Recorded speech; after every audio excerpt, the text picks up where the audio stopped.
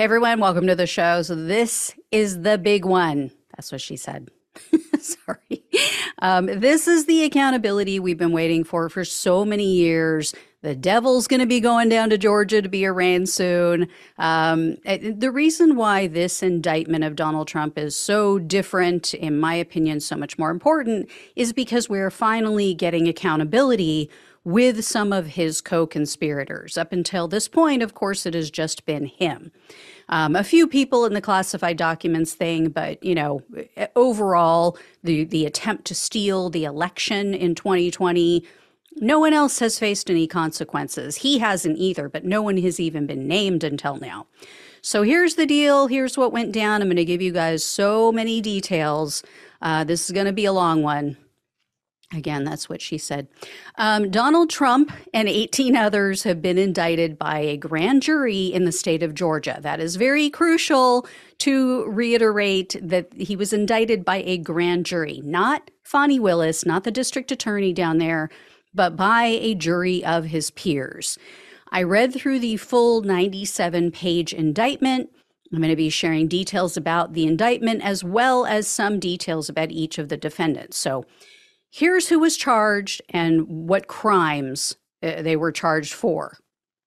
Donald Trump has been charged with violation of the Georgia RICO Act, 2 counts of solicitation of violation of oath by a public officer, conspiracy to commit impersonating a public officer, conspiracy to commit forgery in the first degree, conspiracy to commit false statements and writings, conspiracy to commit filing false documents, conspiracy to commit forgery in the first degree, conspiracy to commit false statements and writings, filing false documents, solicitation of violation of oath by public officer, and 2 counts of false statements and writings.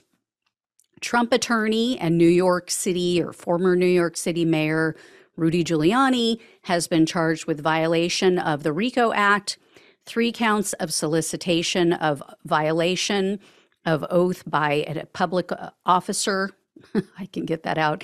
3 counts of false statements and writings, conspiracy to commit impersonating a public officer, conspiracy to commit forgery in the first degree, conspiracy to commit false statements and writings, conspiracy to commit filing false documents, conspiracy to commit forgery in the first degree, and conspiracy to commit false statements and writings. Attorney and coup memo author John Eastman has been charged with violation of the Georgia RICO Act, solicitation of violation of oath by a public officer, conspiracy to commit impersonating a public officer, 2 counts of conspiracy to commit forgery in the first degree, 2 counts of conspiracy to commit false statements and writings, conspiracy to commit false documents, conspiracy to commit filing of false documents, and filing false documents. Trump's chief of staff, Mark Meadows, has been charged with violation of the Georgia RICO Act, also solicitation of violation of oath by a public officer. Attorney Kenneth Chesebro has been charged with violation of the Georgia RICO Act, conspiracy to commit impersonating a public officer, conspiracy to commit forgery in the first degree, 2 counts of conspiracy to commit false statements and writings, conspiracy to commit filing false documents, and conspiracy to commit forgery in the first degree. Former Justice Department Attorney Jeffrey Clark has been charged with violation of the Georgia RICO Act and criminal attempt to commit false statements and writings. Attorney Jenna Ellis has been charged with violation of the Georgia RICO Act and solicitation of violation of oath by a public officer. Attorney Ray Stalling Smith III has been charged with violation of the Georgia RICO Act, 3 counts of solicitation of violation of oath by a public officer, 2 counts of false statements and writings, conspiracy to commit impersonating a public officer, 2 counts of conspiracy to commit forgery in the first degree, 2 counts of conspiracy to commit false statements and writings, and conspiracy to commit filing false documents. Attorney Robert Cheeley was charged with violation of the Georgia RICO Act, conspiracy to commit impersonating a public officer, conspiracy to commit forgery in the first degree, 2 counts of conspiracy to commit false statements and writings, conspiracy to commit filing false documents, conspiracy to commit forgery in the first degree, solicitation of violation of oath by a public officer, false statements and writings, and perjury. Trump campaign aide Michael Roman was charged with violation of Georgia's RICO Act, conspiracy to commit impersonating a public officer, 2 counts of conspiracy to commit forgery in the first degree, 2 counts of conspiracy to commit false statements and writings, and conspiracy to commit filing false documents. The chairman of the Georgia Republican Party and also fake elector David Schaefer was charged with violation of the Georgia RICO Act, impersonating a public officer, 2 counts of forgery in the first degree, 3 counts of false statements and writings, and criminal attempt to commit filing false documents. Fake elector Sean Still was charged with violation of Georgia's RICO Act, impersonating a public officer, 2 counts of forgery in the first degree, and 3 counts of false statements and writings. Stephen Lee is one of the people who allegedly pressured and tried to intimidate Georgia election worker Ruby Freeman. They tried to get her to say that she rigged the election, which was not true. He was charged with violation of the Georgia RICO Act, 2 counts of criminal attempt to commit influencing witnesses, conspiracy to commit solicitation of false statements and writings, and influencing witnesses. Harrison Floyd, not to be confused with Harrison Ford. That's what a lot of people thought his name was when this all came out initially. Harrison Floyd was also allegedly involved in this effort to intimidate Ruby Freeman. He has also been charged with violation of the Georgia RICO Act, conspiracy to commit solicitation of false statements and writings, and influencing witnesses. Trevion Kuti, you guys might recall, you might remember that name, this person was a publicist for Kanye West. He's also accused of taking part in that pressure campaign against Ms. Freeman, so he has also been charged with violation of the Georgia RICO Act, conspiracy to commit solicitation of false statements and writings, and influencing witnesses. Kraken attorney Sidney Powell, she has been charged with violation of the Georgia RICO Act, 2 counts of conspiracy to commit election fraud, conspiracy to commit computer theft, conspiracy to commit computer trespass, conspiracy to commit computer invasion of privacy, and conspiracy to defraud the state. Kathleen Latham, who goes by the name Kathy Latham, she was one of Trump's fake electors. She is the now former Coffee County, Georgia Republican chairperson.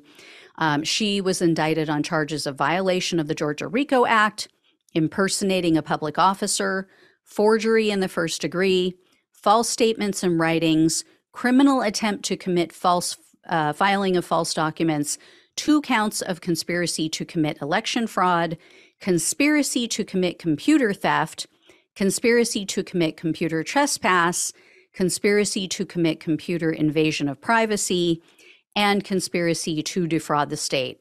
Scott Hall, he is a bail bondsman in Georgia, not politically involved at all until this point. He allegedly attempted to breach the voting equipment in Coffee County as well.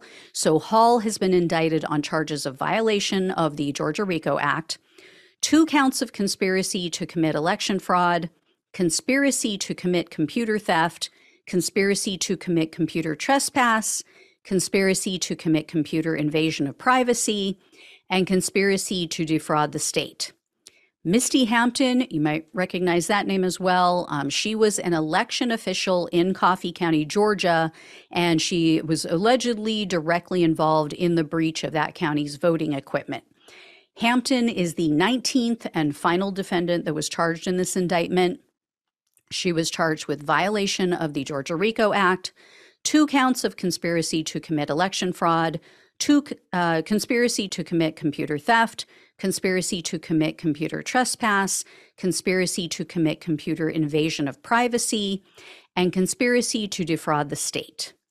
In addition to Trump's co-conspirators that were named in this indictment, there are 30 additional unindicted co-conspirators. Now, of course, everyone suspects some or all of them could be cooperating. What we do know is that 8 of the fake electors for Trump in the state of Georgia, they are for sure cooperating. So they definitely could be included in that 30, or it could be, 30 completely different people. I was very shocked to see that Republican Congressman Lindsey Graham and also attorney Lynn Wood weren't indicted. So they could be cooperating. They could be 2 of the unindicted co-conspirators. And remember, some of the unindicted co-conspirators could be named in a superseding indictment. They could be named in a separate but related case, or, there just could have been a lack of evidence that would, beyond a reasonable doubt, prove to a jury that they were involved, or at least to a degree that the jury would convict them. By all accounts, prosecutors don't like to bring charges unless they have irrefutable evidence. That is why their conviction rates are so high. So, of course, they're not going to say something unless they believe they have really strong evidence.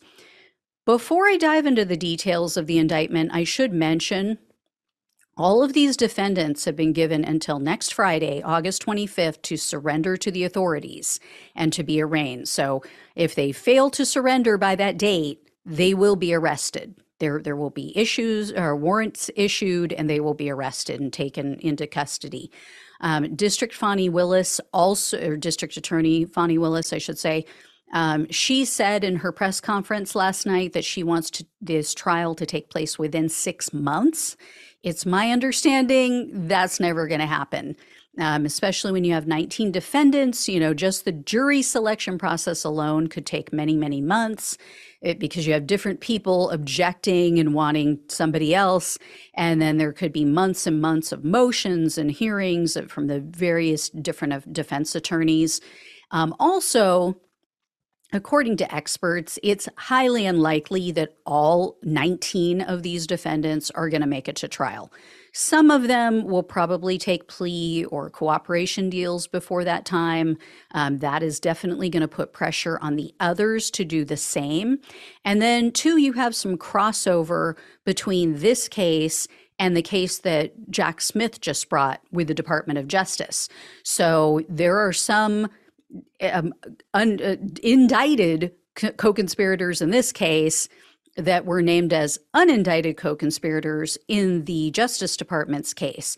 So now we have to wait and see, is it in their best interest, some of these people like John Eastman, like Rudy Giuliani, Sidney Powell, is it in their best interest to just stay quiet, not flip at all, because now they face jeopardy in both the state and the federal cases?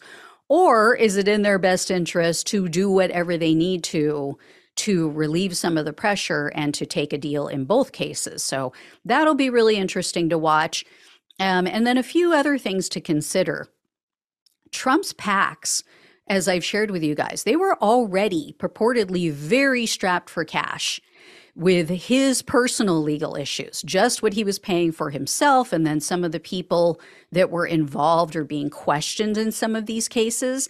But now they could be on the hook for serious legal fees, for, criminal defense attorneys, for 19 defendants in this case, if you include Trump. And Trump is going to want to keep them close. He's going to want to keep them on good terms. He's going to want to keep them with attorneys that he can control so that they won't flip or they're less likely to flip on him. That is a lot of legal fees. Also, all of these people are facing a mandatory minimum of 5 years in prison. It's a maximum of 20, but 5 years is the rock bottom minimum that they will spend in prison if they're convicted on just the RICO violation. So that is a big incentive to flip, or to take a plea deal at least, maybe not flip on anyone, but unlikely that, the prosecutor is going to offer a plea deal unless they have something to offer in exchange.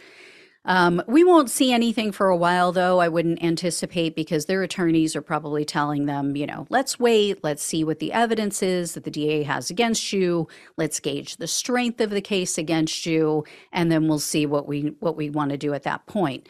Also, let's see if any other defendants look like they're about to flip because you don't want to be the last one. And, if we start to see people changing legal representation, that is always a sign that something's coming. That is a bad sign for Trump. So just like with Cassidy Hutchinson. So here are some of the key details from the indictment. I am not going to go through the entire thing. It is massive, 97 pages, but I will give you the key points that I thought kind of stood out and what people need to know, some things that we didn't know before. So for instance, on November 4th of 2020, it says that Trump discussed a draft speech with unindicted co-conspirator 1 that falsely declared victory and falsely claimed voter fraud. Well, based on that description, I would say unindicted co-conspirator would either be Steve Bannon or Roger Stone. Okay. I mean, it could be Jared Kushner. I doubt it, though. I don't think that he would share that with them or get their advice on that. So I'm thinking it's one of the two of them. It could be Stephen Miller. Very short list of the people that I think that he would discuss that with. The indictment goes on to detail numerous phone calls, also tweets, voicemails, press conferences, presentations, and meetings, like a lot of them, in which Giuliani, Meadows, all of these people, all of these defendants pretty much, with very few exceptions, made false statements about election fraud. And they use these false statements to pressure state legislators and others to throw out Joe Biden's electors' certificates and to appoint fake electors to sign fraudulent documents for Trump, saying he won. So this went on over and over and over again for months. And then this is really interesting and not something I think we knew of previously. The indictment states, quote, on or between the first day of December 2020 and the 31st day of December 2020, Donald John Trump and Mark Randall Meadows met with John McEntee and requested that McEntee prepare a memorandum outlining a strategy for disrupting and delaying the joint session of Congress on January 6, 2021. Now, McEntee was a Trump political advisor. He then served as a White House aide to Trump. And the indictment goes on to say, quote, the strategy included having Vice President Michael R. Pence count only half of the electoral votes from certain states and then return the remaining electoral votes to state legislatures. So we knew other people were working on that, but we didn't know that Trump directly gave an order to McEntee to draft something like this. So that's new. In regard to the Kraken lady, Sidney Powell, the indictment states that she, quote, entered into a written engagement agreement with Sullivan Strickler LLC, a forensic data firm located in Fulton County, Georgia, for the performance of computer forensic collections and analytics on Dominion voting systems equipment in Michigan and elsewhere. So they know she had a documented in, black and white written agreement with this company to review Dominion voting systems, machines. So, and she had no right to do this. I mean, she was just an attorney from Texas, right? The document goes on to cite numerous emails in which there was communication between numerous defendants in this indictment, also unindicted co-conspirators and other people, to locate fake electors, to literally find people to act as a fake elector, schedule the signing of the fake elector documents for Trump, and then sending the fraudulent documents to those people in charge of the local efforts, like literally emails containing attachments that had the fraudulent documents attached. So there were all kinds of emails. I mean, so many, more than the states that this was conducted in, because they had to redraft documents because some of the states had problems with the way that it was written, or the way that it was framed and why they were signing these documents.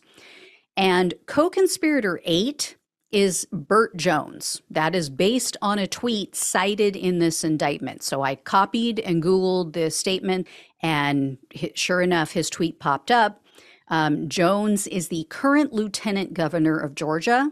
He was also one of the fake electors, and he tweeted out a call to action, basically, for Georgia, quote, patriots. This was on December 7th of 2020. And he was telling people, oh, you need to go out and contact your representatives, and you need to pressure them to sign a petition and make them hold a special session in Congress about these bogus election fraud claims. I mean, he didn't call them bogus. He fully believed this. So this tells you a lot about his character and or his competency. This next passage also stuck out to me. Act 64, this is how they listed all of these details in the indictment. Act 1, Act 2, Act 3 that these people took. So Act 64 states that Giuliani and Chesebro were on a conference call with another man, and they were discussing the signing of the fraudulent elector documents on December 14th of 2020. And Giuliani told these men that the media should not be notified about the signing of the documents in Wisconsin. Then in Act 72, it says that Chesebro stated in an email regarding the signing of the Georgia fraudulent documents that Giuliani, quote, wants to keep this quiet until after all the voting is done. Why? Why all the secrecy, right? If they weren't doing anything wrong, why did they need to keep this under wraps? This entry also raised an eyebrow. This next one, there was an email discussing the signing of the fake elector documents in Georgia. And it says that the unindicted co-conspirator listed as number 4 told Roman and Schaefer, those are two of the defendants, that, quote, Georgia legislators had been contacted to ensure access to the Georgia Capitol. Because remember, the fake electors had to go to the Capitol. That's how it's written in the Constitution, where they need to sign this, or these documents. So they're saying legislators, like lawmakers in the state of Georgia, Congress members, are in on this. Like they knew that these people were going there to sign these documents and that they needed to keep the doors open for them and allow them access. You know, are they some of the unindicted co-conspirators? Maybe some of the lawmakers in Georgia? There was also some clarity about the identity of some of the other unindicted co-conspirators in Act number 79. It states that unindicted co-conspirator 2 and unindicted co-conspirators 8 through 19 signed the fraudulent elector documents in Georgia. So they are the fake electors. Act 95 also caught my attention. It says that Trump called the Arizona Speaker of the House on December 25th of 2020. So this is Christmas Day. Trump calls Rusty Bowers, who you guys might remember from the Select Committee hearings. Bowers is as conservative as they come. And he voted for Trump in both 2016 and 2020. In this call, Trump allegedly pressured Bowers to appoint fake electors in Arizona. And Bowers told Trump, quote, I voted for you. I worked for you. I campaigned for you. I just won't do anything illegal for you. So Trump knew, or he should have known, that what he was asking people to do, what was being done on his behalf, was illegal. It couldn't be more clear. Act 96 is also interesting. It says that Mark Meadows texted the Georgia Secretary of State chief investigator on December 27th of 2020. This was the investigator who was assigned to look into whether or not there was any fraud in the state, right? So Meadows asked this person, quote, Is there any way to speed up Fulton County signature verification in order to have results before Jan 6 if the Trump campaign assists financially? So let us give you some money and you just speed things up a little bit before that date that we have to have things done. Act 97 is something I think we've all heard before, but it bears repeating. This was also on December 27th. Trump spoke with his acting United States Attorney General, a man named Jeffrey Rosen, and also his acting United States Deputy Attorney General, Richard Donahue. He asked them on this date to lie about election results and to claim that there was fraud. And when they pushed back on that, when they refused and said, there's not sufficient evidence, we're not going to do this because we don't have the evidence to prove this, Trump told them, quote, just say the election was corrupt and leave the rest to me and the Republican congressman. As for Jeffrey Clark, the indictment, of course, notes how he drafted and attempted to send to the Georgia authorities and others a document containing false statements about the Justice Department, saying, oh, we have, quote, significant concerns about election fraud. They did not. His superiors said, no, you're not allowed to do that. You're not allowed to send it. We are not going to send it. Act 108 notes that Trump and Eastman filed false documents when they submitted a complaint to the court. You guys may have heard about this, but this is also worth repeating. Eastman had given Donald Trump something. He was going to submit something to the court. He sent it to Donald Trump to sign, and Eastman admitted in writing, not to Trump, but to someone else, that, some of the stuff that's in this document that Trump is signing, it's not exactly correct. It's not really true. So he knew that what he was having Trump sign was not legitimate, was not entirely true. I mean, all of it was BS, but he knew that some of it was BS. And he still allowed Trump to sign it, and then he submitted it to the courts. Another interesting detail in Act 115 gives a clue about the identity of unindicted co-conspirator number 23. This is the part of the indictment that deals with the pressure campaign against Georgia election worker Ruby Freeman. And it says that the defendants, Harrison Floyd, Trevion Kuti, and Stephen Lee, they all had phone conversations with unindicted co-conspirator number 23. So I'm very curious to find out who that is. Also, Floyd, Kuti, and Lee were in communication with other defendants in this case. So some of this seemed like it was detached from other parts of the scheme. Like you would think, okay, these people who were pressuring Ruby Freeman weren't really involved in the rest of this scheme and this scam by Trump and his allies. But no, these three men who were pressuring Ruby Freeman, they were also in contact with Robert Cheeley and Scott Hall. And Cheeley and Hall, those two never interacted with Ruby Freeman. So it leads you to the question of, was this pressure campaign on Ruby Freeman coming from higher up? Further down in the indictment, Act 123 states that Trump and Eastman met with then Vice President Mike Pence, his chief of staff, and his White House attorney to pressure Pence to either delay the counting of the electoral votes or to refuse to count certain states' votes. And in this meeting, Eastman conceded that both of those options violated the Electoral Count Act. Yet you had Trump, Eastman, Giuliani, all of them on stage saying the complete opposite, that Mike Pence had the authority to do that. When Eastman, it came out of his own mouth, Trump is there with them, and he's saying, yeah, you're not really allowed to do this, but I'm going to pressure you to do it anyway.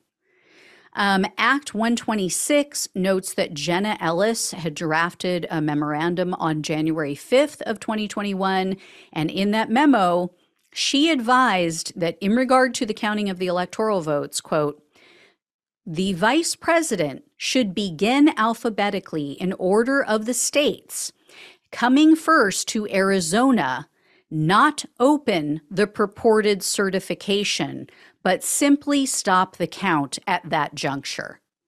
So we thought that Jenna Ellis was a more fringe player, but she is throughout this indictment calling people, giving presentations, going on TV, making statements that she knows to be false. I mean, she has admitted that now, but she apparently was in the thick of all this. She was out there drafting documents, trying to stop the electoral vote count.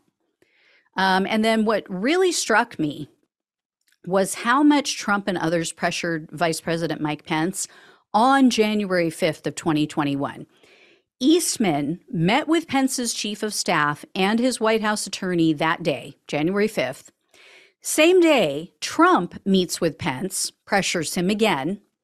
Then Trump places 2 phone calls to Pence, same day, still pressuring him. And in each instance, as he's pressuring Pence to refuse to certify the election results, Pence is pushing back and saying, I'm not going to do it. In every single interaction, Pence told him, I am not going to do this. I can't do this. I don't have the legal authority to do so.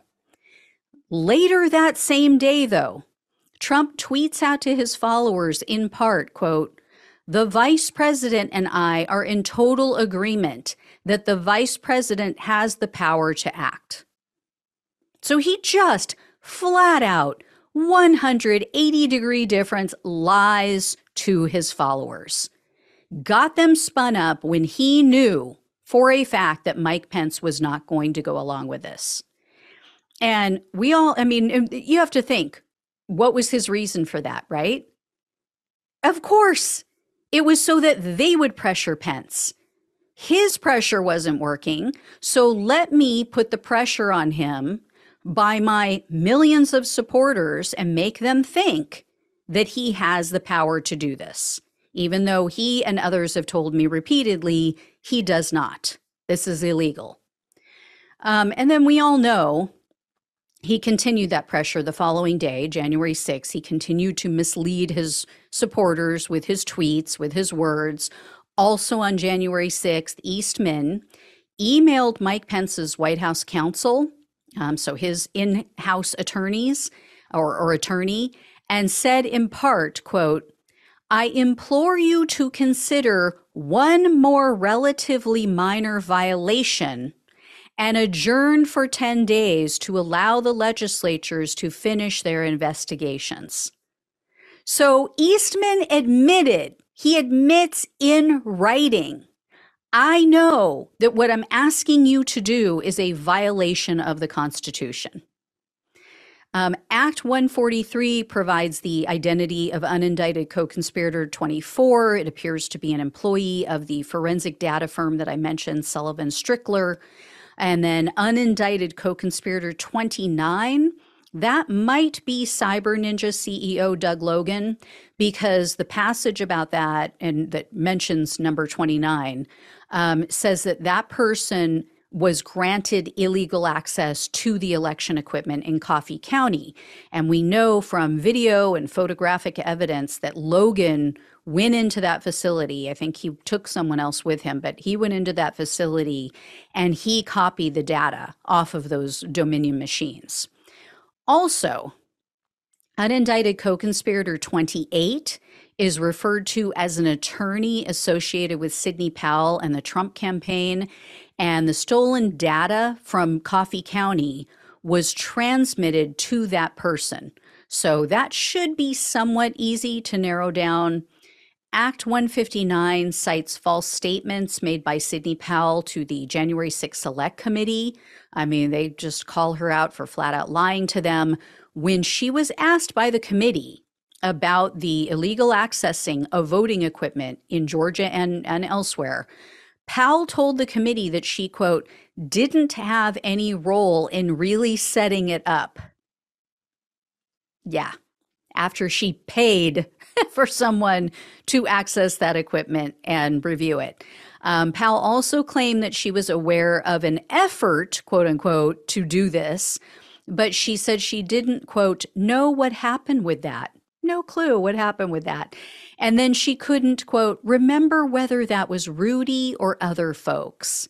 So, as much as he's trying to throw her under the bus, she's trying to throw him right back under. She's pulling him under with her and saying, yeah, I think Rudy was the one who was trying to access that voting equipment illegally.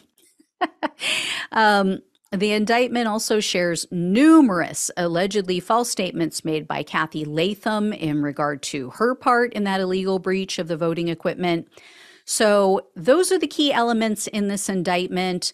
I, of course, will keep you all posted as new details are revealed and when these defendants start to turn themselves in. But that's the gist of it, and I'm sure more will come out. There is more that I do have to share, but I'm going to save that for tomorrow because this is already a long enough video for all of you. And, now's the time. I mean, if these people actually have evidence, they should probably bring it forward right now instead of going to prison for at least 5 years, right? Yeah. We'll see. I won't hold my breath. I don't suggest that any of you out there hold your breath. All right, guys. Thank you so much for watching and listening. Please like, share, and subscribe. Please donate if you possibly can. Links are below in the description box on YouTube and on the podcast. Truly appreciate all of you. Love you all. Take care. Talk with you soon.